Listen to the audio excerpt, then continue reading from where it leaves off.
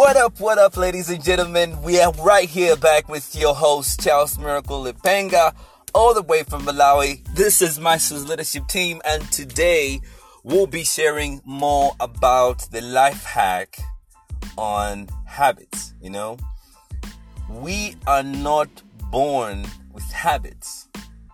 No one is born with great, amazing, beneficial, or bad habits. So we all develop, we all learn, and we have the ability to learn or even unlearn habits. So the amazing thing about this is, let's look at this in this way. You all know many people who have New Year resolutions. And if you look into your own life, if you ever had plans for the whole year or for months, 2 years or more, most of the times you realize that we do fail to achieve those plans based on our habits, our routines, our tendency. Our tendency fails us. Our tendency cannot accommodate the things that we're trying to achieve. So this is one thing I learned. All right. So I was hanging out with a number of people, actors, Hollywood actors and directors, and I kept asking them questions like, how do you do it? How do you manage to do this? And the amazing thing is they kept on referring to what they normally do, what they usually do, their routines, and everyone has a routine.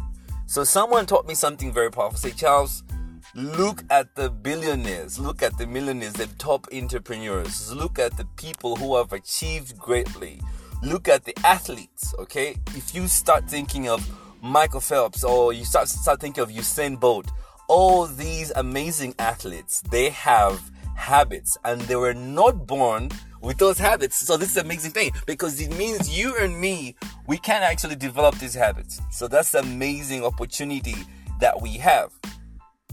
Now, habits can be built the same way you build your body. So bodybuilding, the same tendency of doing a bodybuilding is the same tendency that you need to develop your habits. What do I mean? When you're building your body, you start thinking, okay, how about my diet? Okay, so you start eating some specific kind of meals, and you start foregoing or avoiding specific types of food. Number one. And number two, you start exercising. So for example, if you exercise, let's say you're going to the gym. Today, if you go train at the gym, you will not see a transformation on the same day. Tomorrow you go to the gym, you will not see a transformation. 3 days, 4 days down the line, you are not really seeing anything changing. You are just feeling pain. Your body's aching. Your body's feeling all the bones and the bone joints and everything is like aching. You're like, why am I doing this? And that's the same way you need to understand the ways that you can develop habits. Why am I talking about this? Because habits can lead us to success or can lead us to failure. So we have to deliberately design our habits to achieve a certain level of success. If you are going to be if you want to take after the path of Usain Bolt, who's like one of the fastest runners in the whole world, you will not just be playing tennis. You will be practicing the running. If you want to do tennis, then you'll be practicing tennis. You'll be swimming each and every single day because you want to be good at swimming. If you want to be good at speaking in public, if you want to be good at reading stuff, if you want to be good at whatever skill it is, you have to align your habits, both horizontal and vertical habits, so that they can accommodate the things that you want to achieve.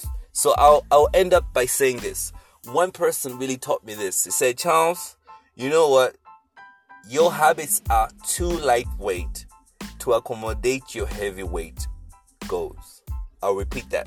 Your habits are too lightweight to accommodate your heavyweight goals. So let's do this. Team Maestros, you are with me. My 5 minutes is up, and we'll talk again next time. Ladies and gentlemen, let's do this.